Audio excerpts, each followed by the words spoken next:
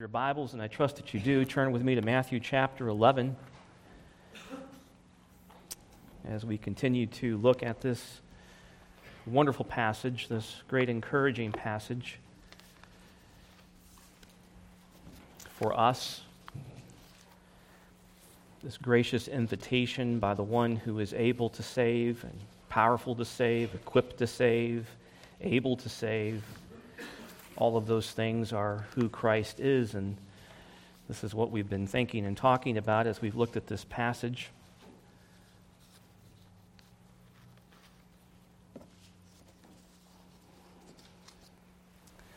Before we go there, let's go to the Lord in prayer. Lord, we love you. Thank you for this glorious day that you've given to us.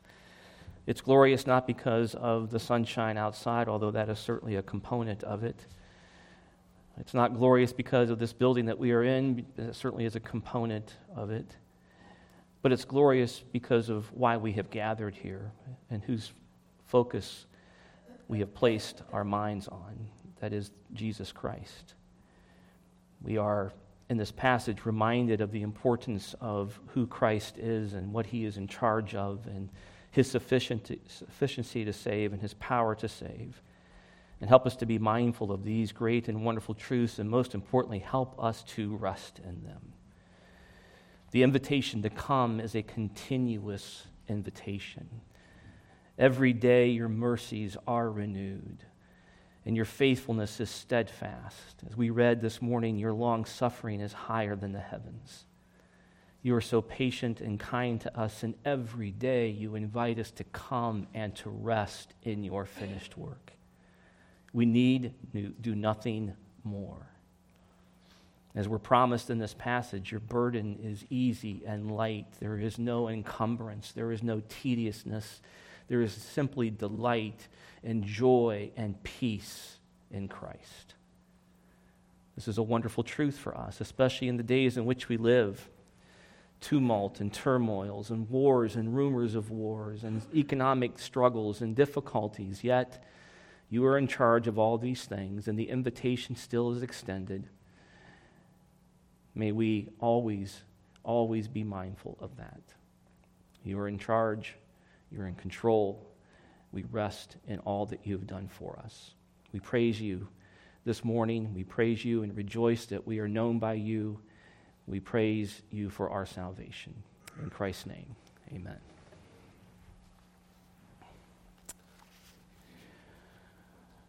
One day, as I was passing into the field, suddenly this sentence fell upon my soul. Thy righteousness is in heaven. And I thought that I could see Jesus Christ at God's right hand. Yes, there indeed was my righteousness, so that wherever I was, or whatever I was doing, God could not say about me that I did not have righteousness, for it was standing there before him. I also saw that it was not my good feelings that made my righteousness better, and that my bad feelings did not make my righteousness worse. For my righteousness was Jesus Christ himself, the same yesterday and today and forever. John Bunyan.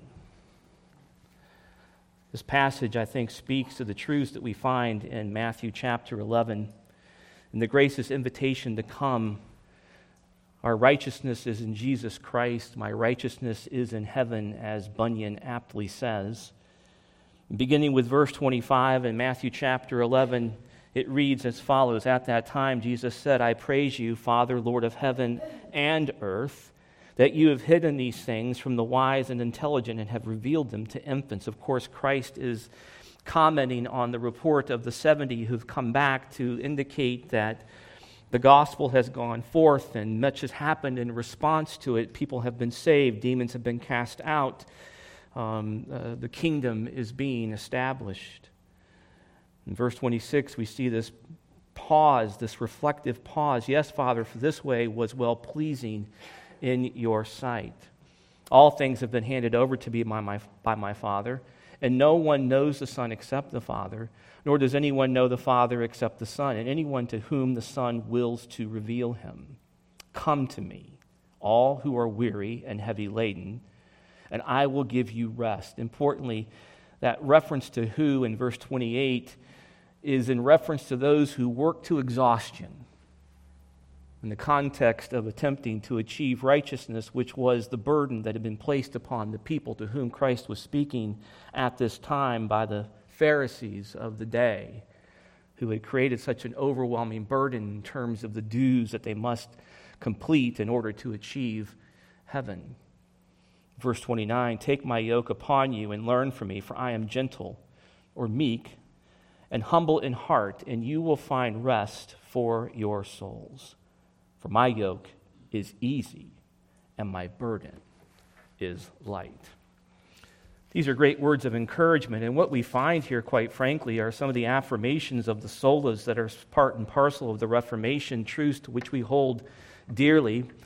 We have the banners in the back that recite them for us, and we see here a focus on sola fide, solus Christus, and sola gratia in particular in these latter portions, and one could argue that Soli Deo Gloria is contained in verse 27, and of course we're basing this based on Scripture alone, so Sola Scriptura is also part and parcel of our passage. We have all five solas here illuminated for us, and then today we're going to be really focusing on the issue of Christ and the sufficiency of Christ. And what we find here is we have a gracious invitation to come to one who is able to save. Let's keep this in mind. We oftentimes lose sight, I think, of this important issue in Scripture, and we get caught up in other things that take our eyes off of the sufficiency of Christ. Bunyan correctly noted, as one day when he was walking, it struck him that his righteousness is in heaven, and that righteousness never changes. That righteousness is always constant, even though Bunyan righteousness was not. There was vacillations in it. There was variances in it. There were good days. There were bad days. There were days when he acted as if he had no righteousness. There were days when he was on the pinnacle of righteousness, on the peak of it. Such is life for the redeemed. But we are reminded in Scripture that our righteousness is in heaven, and Jesus Christ here in this passage extends an invitation predicated upon that very fact. And what he's saying to these people is he's saying to them, come to me in simple, sincere faith. Notice the nature of the invitation in verse 28. Come to me. It's simple. It's easy. It's very clear. Come to me.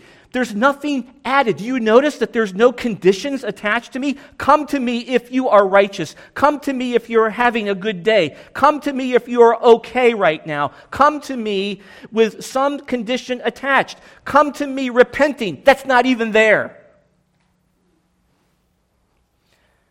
We have fallen into a trap, I fear, in evangelicalism to misunderstand the meaning of the term repentance. Repentance is never the cause of salvation, it's the consequence of salvation. Let us be perfectly clear about this. Repentance does not cause your salvation. If I were to say to you that you must repent to be saved, you must say back to me, how much repentance? That must be always your response if someone tells you that. How much? When do I know I've reached it? Well, you would never have enough. Would you? Ever? It's simple faith. Notice the nature of the invitation from Christ himself is to simply come. Come to me. Why? Because he is our righteousness. Only he is righteous. Only he can extend the invitation. Notice that it's not the disciples extending the invitation. It's not Matthew extending the invitation. It's not Mark. It's not Luke. It's not John. It's Christ himself. And he has the authority to extend the invitation in all sincerity, and he will see it to its end because he has the authority to do that. So the focus here today for us is indeed one of the fact that our hope, our rest, is solely in Jesus Christ. Christ alone. There's no precondition. There are those today who are imposing preconditions. Doug Wilson with his federal vision heresy, John Piper with his final justification, future salvation.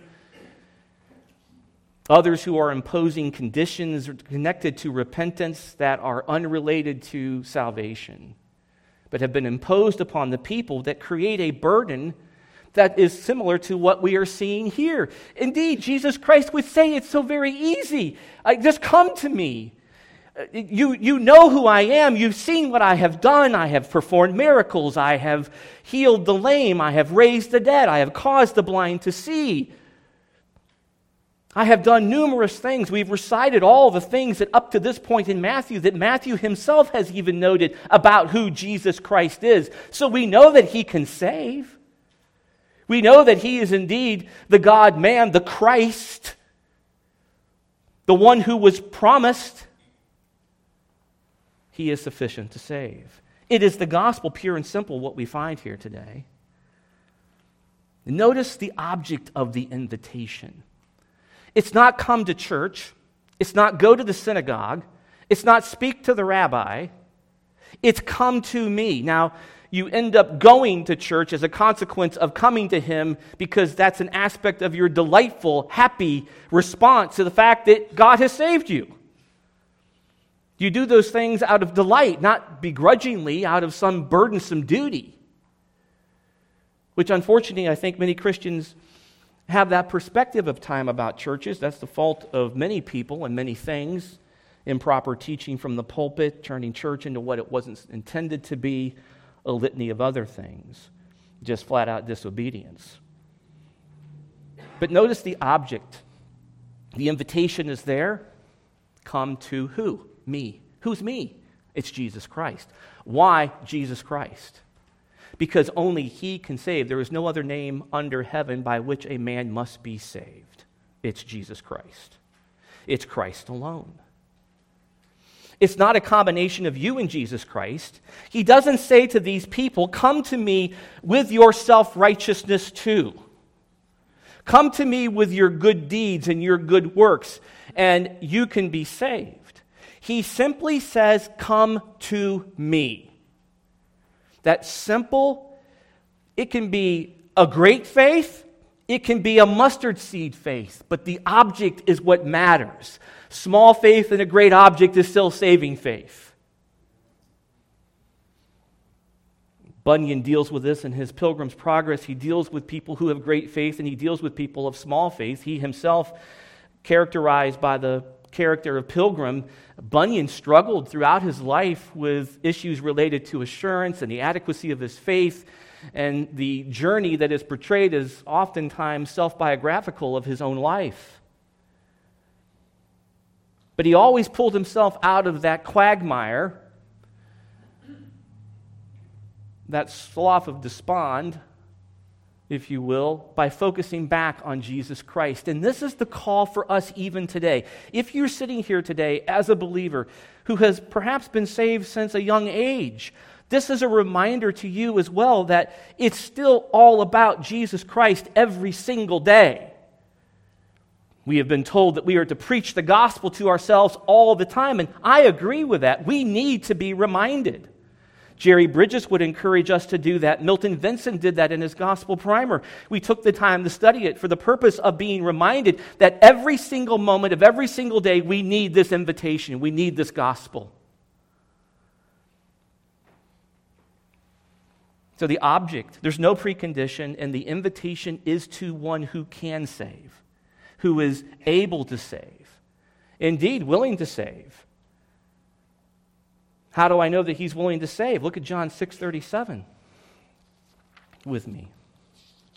John 6:37.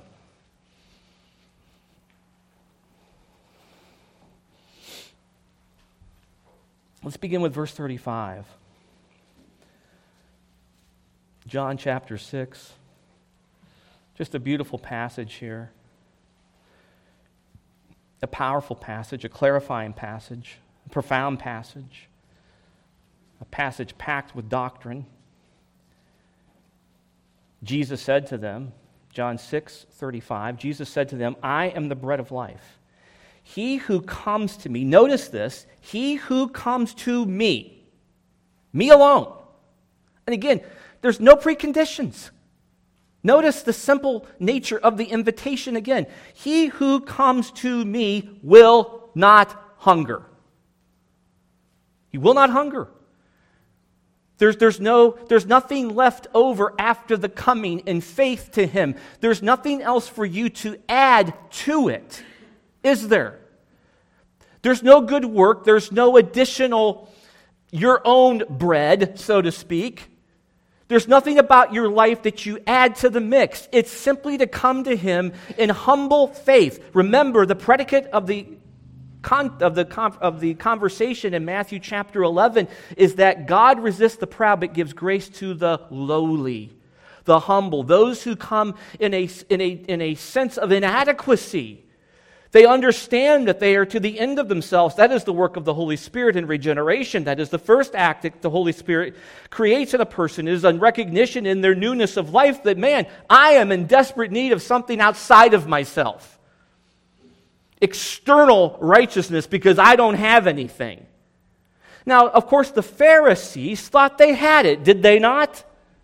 They thought they had all that they needed. Nicodemus comes to Jesus Christ in the dead of night. He's going to cut a deal because he thinks he's in. If you would want me in the kingdom, is basically the predicate for Nicodemus coming. I'm the one here first. You want me. I'm the leader. If there's anybody who's in, it's me. Jesus, you must be born again. Come to me, Nicodemus. Come to me. Now here in John 6, we see this. Jesus said to them, I am the bread of life. He who comes to me will not hunger. That's a promise. Your salvation is complete. There is nothing in the future that you have to do or wait for. You're no longer hungry at the moment of coming. It's over with. You don't have to wait to find out if there's going to be some additional justification that you have to experience based upon what you've done. There's no future salvation here in the context of this passage, nor anywhere else in Scripture. The hunger is over instantaneously. It's immediate. Lazarus come forth. He didn't come out partially alive. He came out fully alive. He didn't even come out limping. He wasn't even dragging a foot. He wasn't missing an arm.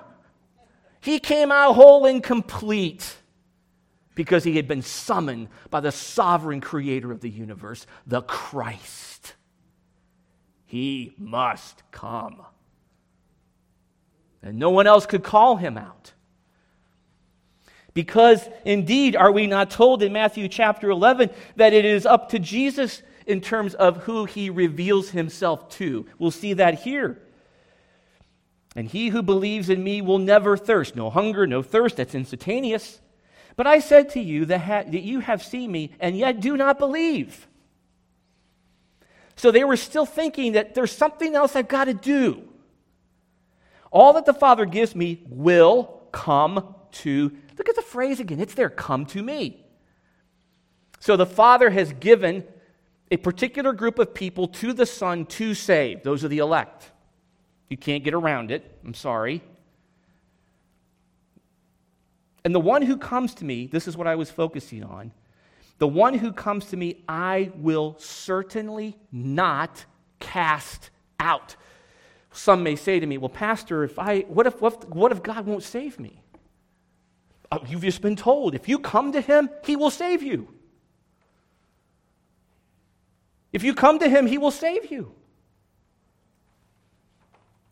Honestly, there's nothing much simpler than this. If you come to him, he will save you. He is faithful to save. He is the author of our salvation. He is the one who initiates it and the one who ends it. So we see this. Verse 38 plays into verse 27 of Matthew chapter 11. For I have come down from heaven not to do my own will, but the will of him who sent me.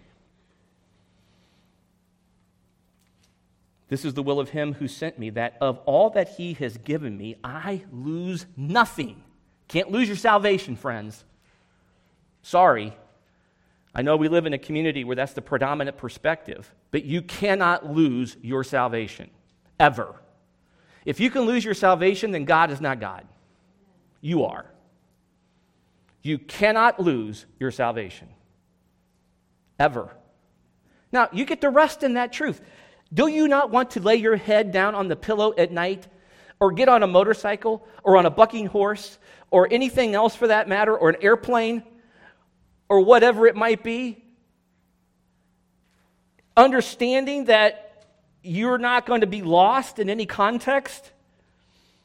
This is the will of him who sent me, that all who he has given me I lose nothing, but raise it up on the last day. For this is the will of my Father, that everyone who beholds the Son and believes in him will have eternal life, and I myself will raise him up on the last day.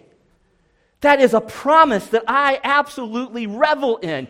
We cannot separate ourselves from that profound truth. It doesn't say that he's going to raise me up on the last day predicated upon some condition, some final analysis to meet. Oh, that is such a lamentable error. I hate it. It creates confusion and doubt. It erodes assurance. Jesus Christ saves. What kind of an invitation is it if he says, come to me, but? You're not going to really know if you've come to me until sometime way in the future. And you're going to have to stand in a big line with a lot of people who are sweating bullets because you're not quite sure if they've made it or not. Are you serious? It's just simply wrong on so many levels. And why John Piper is giving a voice at major conferences right now is utterly baffling to me. I don't get it. But back in Matthew,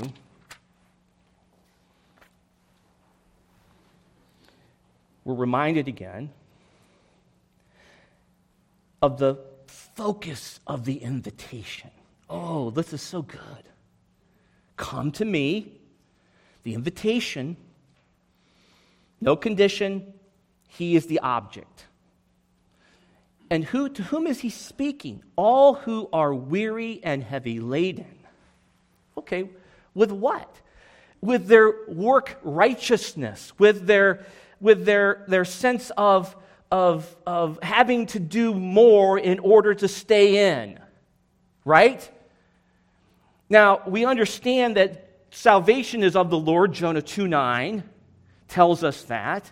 We understand from 11:25 that God has a plan in the context of salvation. He resists the proud and the haughty. He gives grace to the lowly and the humble, those who come with no sense of self-sufficiency or adequacy in themselves,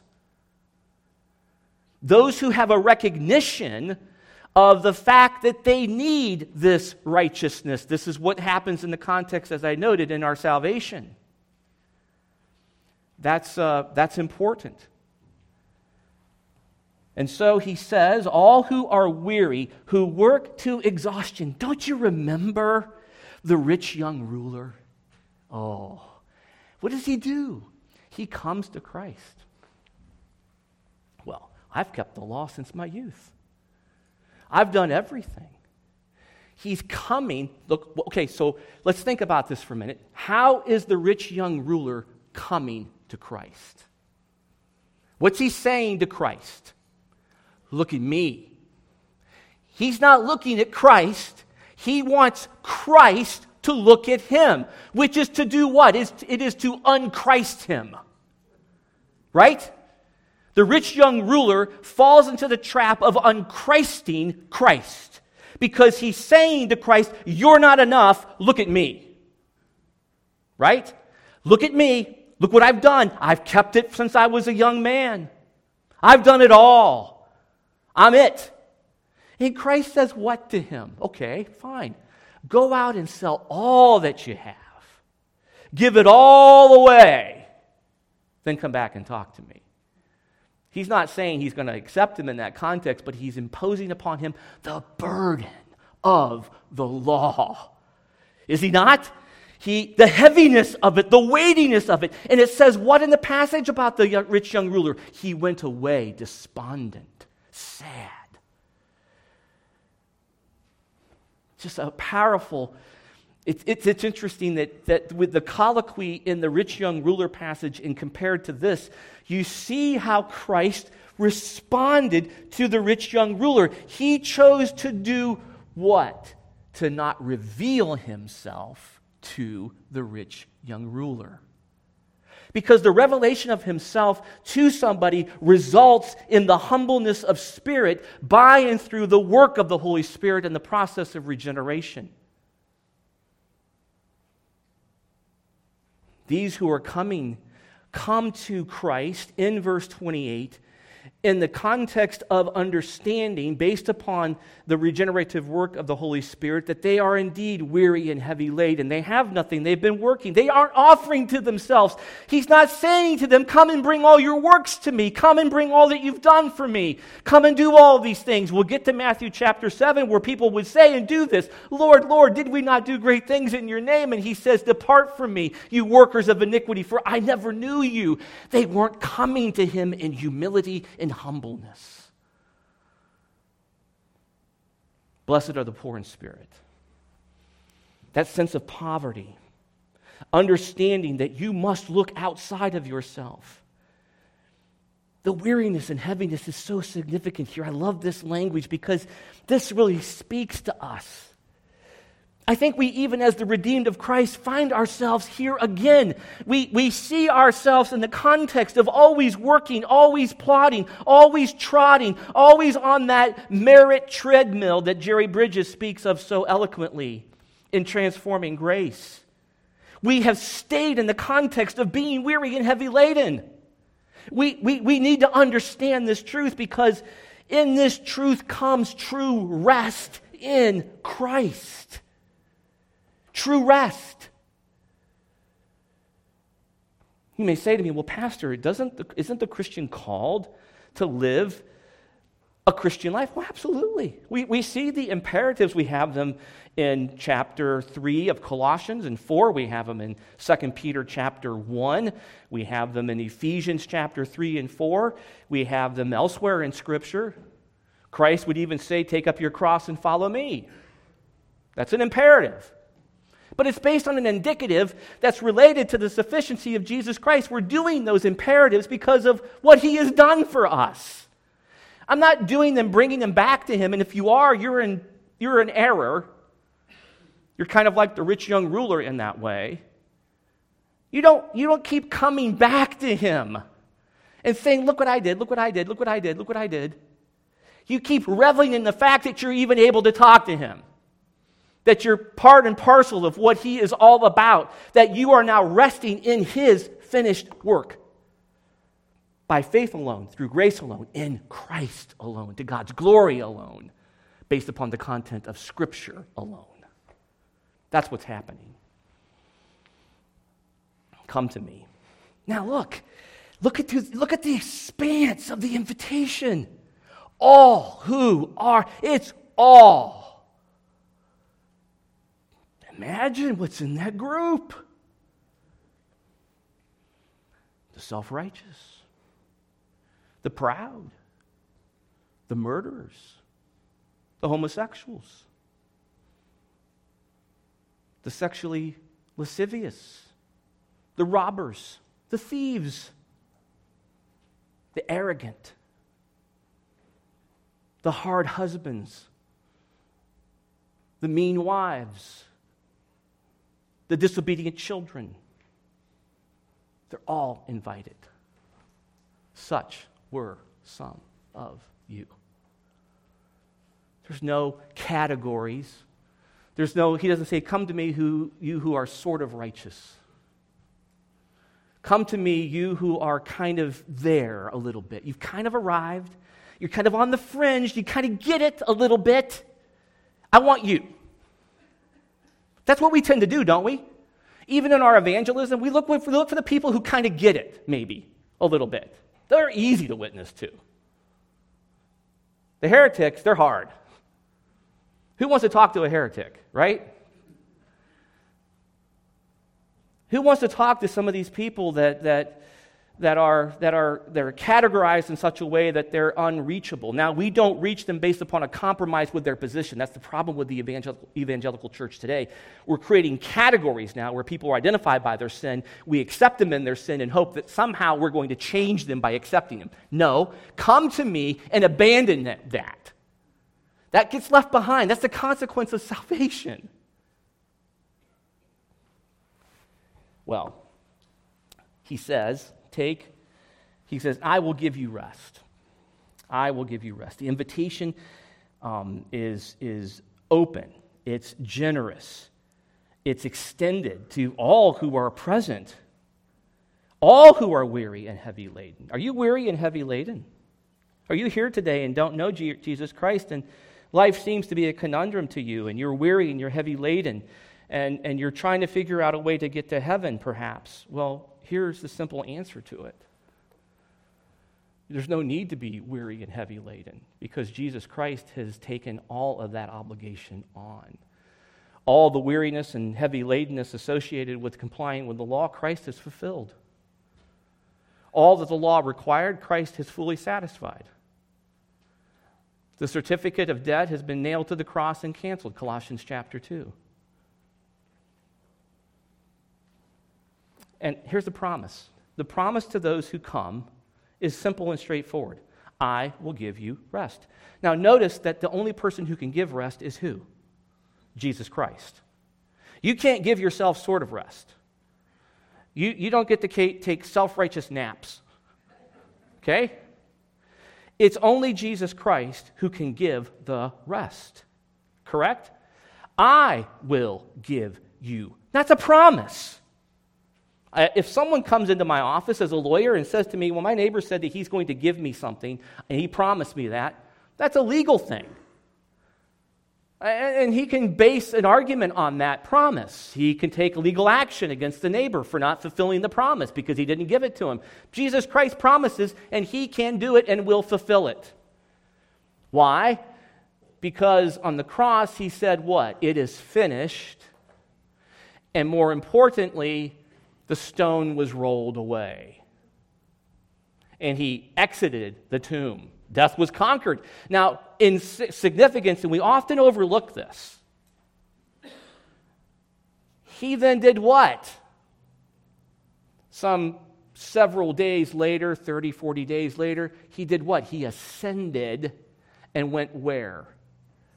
To the right hand of the Father, indicating a place of authority and acceptance.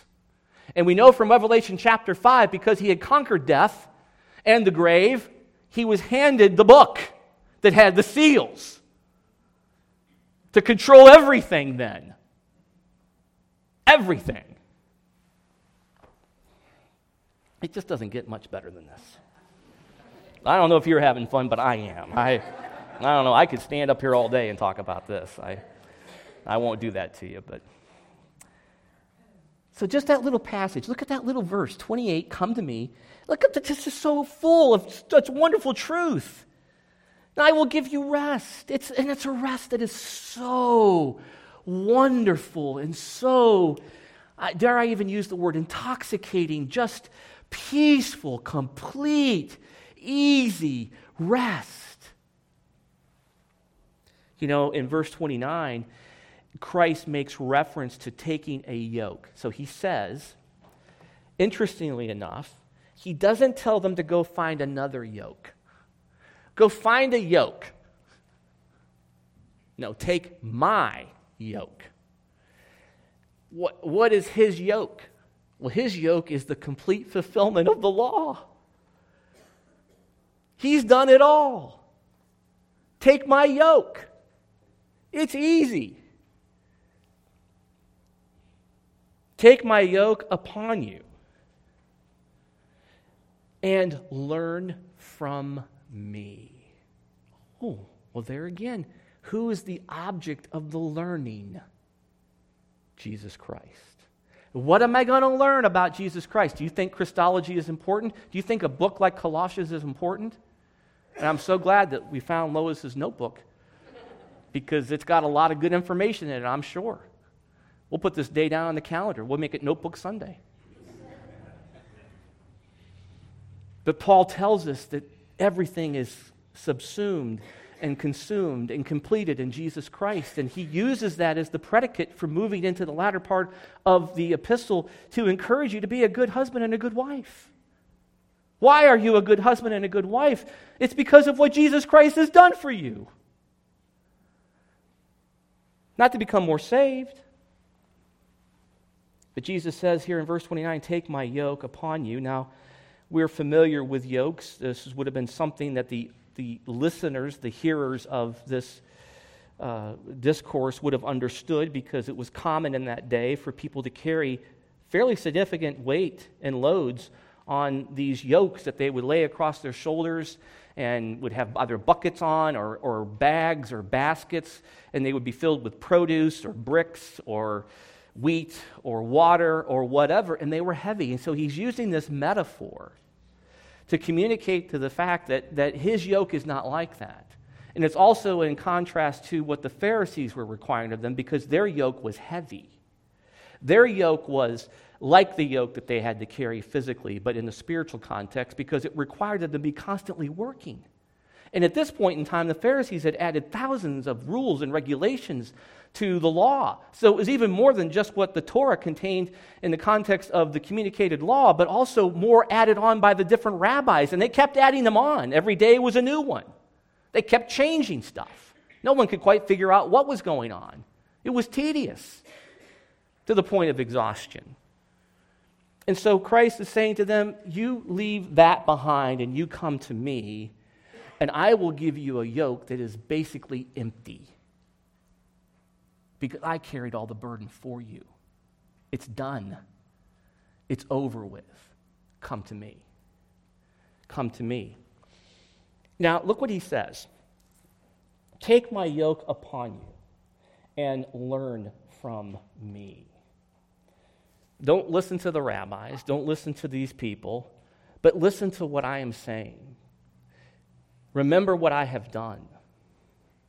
I am the way, the truth, and the life. I am the only one who can rectify and resolve this for you. Learn from me. And he reminds them of this. For I am gentle and humble in heart. Now that harkens back, does it not, to verse 25? Because therein lies the idea of how we come to him. In that sense of poverty of spirit, in that context of blind Bartimaeus crying out, thou son of David, have mercy on me. That's it. We have turned salvation into such a conundrum. The simple gospel is what we're called to proclaim, and this is what we say. Isn't it interesting that this is the message that Christ gives? This is his salvation message. Come to me. It's the gospel. I am gentle and humble in heart, and you, look at the promise, you will find rest for your souls. Now, it's interesting he doesn't promise them their best life now. Oops, I'm sorry. Why? Well, because he will tell them later, take up your cross, follow me, and if they hated me, they hated you. The Bible, the New Testament, and the Gospels in particular, the suffering is there. It's not triumphalism, which is an error the church has made in some context. We have missed the point in communicating that Christians suffer. We know from Revelation chapter 6 that there are horsemen that have been let loose by God himself, Christ himself, and been summoned and let loose, and they're wreaking havoc around the world. Christians are being persecuted. We're being called to persevere. And God is bringing judgment upon the unregenerate. That's not triumphant. It is for Christ, but not for the rest, it seems. So he says, the invitation is to take his yoke. Now, this is not a necessary condition of salvation. It's not a taking that indicates that they have to do a work, but it's an indication of the fact that there is something in Christ that they need, and when they have it, they'll find rest. It's a completeness of the righteousness that they need. He's speaking to that idea. The adequacy of his righteousness, the completeness of his righteousness, the sufficiency of his work. Learn from me. Take from me. Because I've done it. It is finished. Look what he says in verse 30. For my yoke is easy and my burden is light. This again stands in stark contrast to what the Pharisees had to offer. It stands in stark contrast to what many of us are being offered today by so many.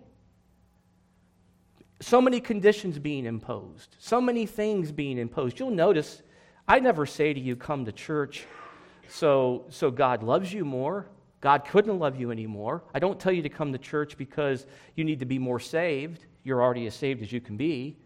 I challenge you to come to church and to use your spiritual gifts and to be involved in the body because that's what Christians do, and they want to do it, and they love to do it because of this. That's the rest. Resting in Christ doesn't mean you just go home and sit in a dark room for the rest of your life.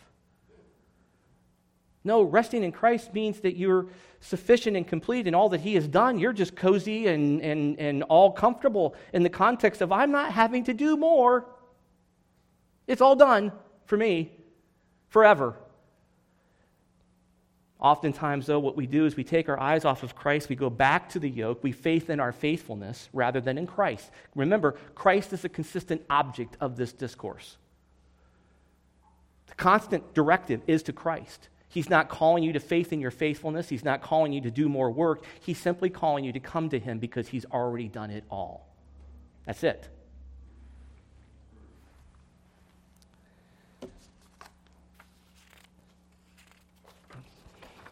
Thomas Wilcox was the pastor of a small Baptist church in the city of London. From 1622 to 1687 he lived. Little is known about him, but he preached a sermon, and it's the only thing that we have of his. The title of the sermon was A Guide to Eternal Glory. And in this sermon, Wilcox encourages his readers to fix their eyes on Christ, and this is what's happening here. And what does he mean in terms of fixing our eyes on Christ? Well, there are basically three ways that we can approach that point. We fix our eyes on Christ by applying his blood. We understand when he talks about learning from him, and we speak of the idea of coming to him, we do so because there is a sufficiency in what he has done. His blood, every drop of it is sufficient to save. And it does save those to whom it is applied. Always, always, always, always. And you cannot undo that. Ever. We fix our eyes on Christ by prizing his righteousness. Again, this is what Christ is teasing out here. Take my yoke upon you and learn from me. We prize his righteousness, not our own self-righteousness. We understand that he is gentle or meek and humble in heart, speaking to the very characteristics that are part and parcel of the redeemed. And the consequences of that understanding of prizing his righteousness is that you find rest for your souls. Now, it's interesting that he says souls, because souls speak to a spiritual state that exists in the context of both our present and our future. Our souls are within us. It's our seat of emotions. It's our hearts in the context of the mind. It's used in Scripture. It's a resting that is attended to a deep spiritual sense of knowing that you do not have to do anything more. We fix our eyes on Christ by esteeming his priesthood. He is our intermediary. He is our intercessor. He is our advocate. And his advocacy is constantly based upon his righteousness. He's not advocating your righteousness. His intermediary role is to act as a priest for you, to present himself as the sacrifice once and for all.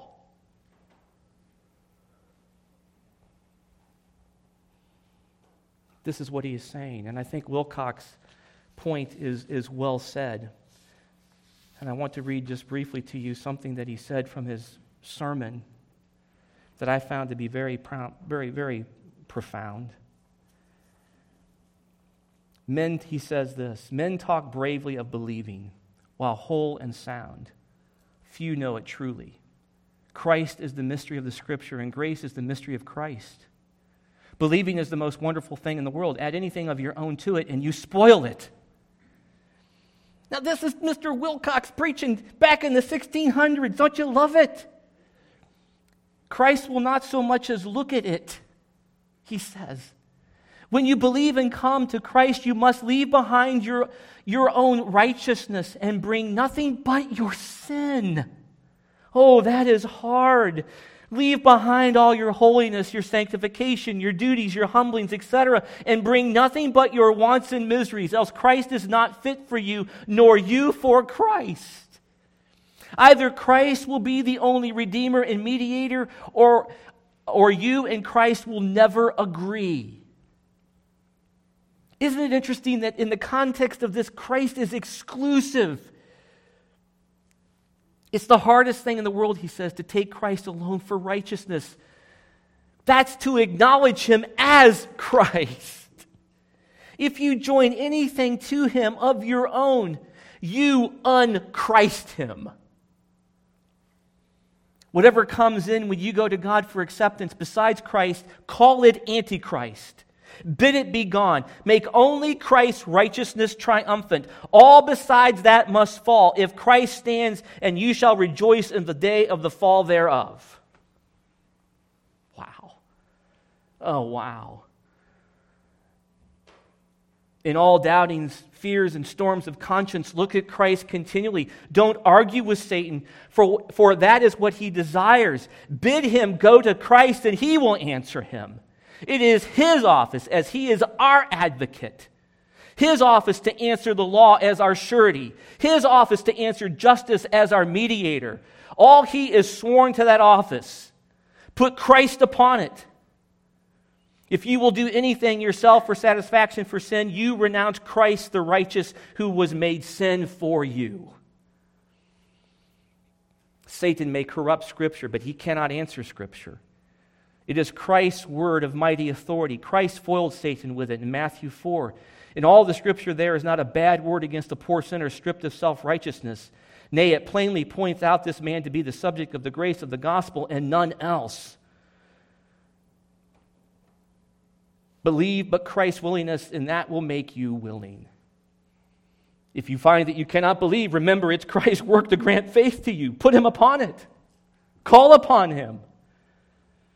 And he goes on to say this, mourn for your unbelief, perhaps, but that is setting up of guilt in the conscience above Christ, and undervaluing the merits of Christ, accounting his blood an unholy thing, a common and unsatisfying thing. What he is saying is that oftentimes people will come in the context of just being lamenting and mourning, and oh, woe is me, and woe is me. But he said that's a self-righteous mourning, and that's not acceptable to Christ either. That's to count his blood as an holy thing. You're asking him to look at your mourning. Do you see this? It's an unsatisfying thing. You complain much of yourself. Does your sin make you look more at Christ and less at self? If so, then complaining is but hypocrisy. To be looking at duties, graces, enlargements, when you should be looking at Christ, that's lamentable. Looking at them will but make you proud. But looking at Christ's grace will make you humble. By grace you are saved. God resists the proud, but he gives grace to the humble. Thank you, Preacher Wilcox. Can't wait to meet him. Do you understand these truths, friends? Is this where you are? Have you come to him empty-handed? Or are you clinging onto something else? Are you clinging to some shred of self-confidence, some sense in which you think that you've done it, you've cut it, you've made it? That's unthinkable. That is to unchrist him. You're saying to Christ, you're not enough. You're saying to him, I need more than just you. I need some of me. That's the rich young ruler who went away. The implication of the story, he went away unsaved. Come to Christ. Have you done that? Have you heard the invitation? You've heard it multiple times today. You cannot say that this was not an evangelistic message. You've been told, come to him repeatedly in Scripture. Come to me. Come to me. I trust that you have, and I trust that you're resting. And if you haven't, the invitation is graciously extended to you. Come to Christ. Let's pray. Lord, we love you. Thank you for this wonderful passage. Thank you for the exhortation and the encouragement, the reminder that we rest in the finished Christ, in the finished work of Christ alone. We add nothing, we take nothing, we simply come with empty hands, clinging to Christ. May we be forgiven for unchristing Christ.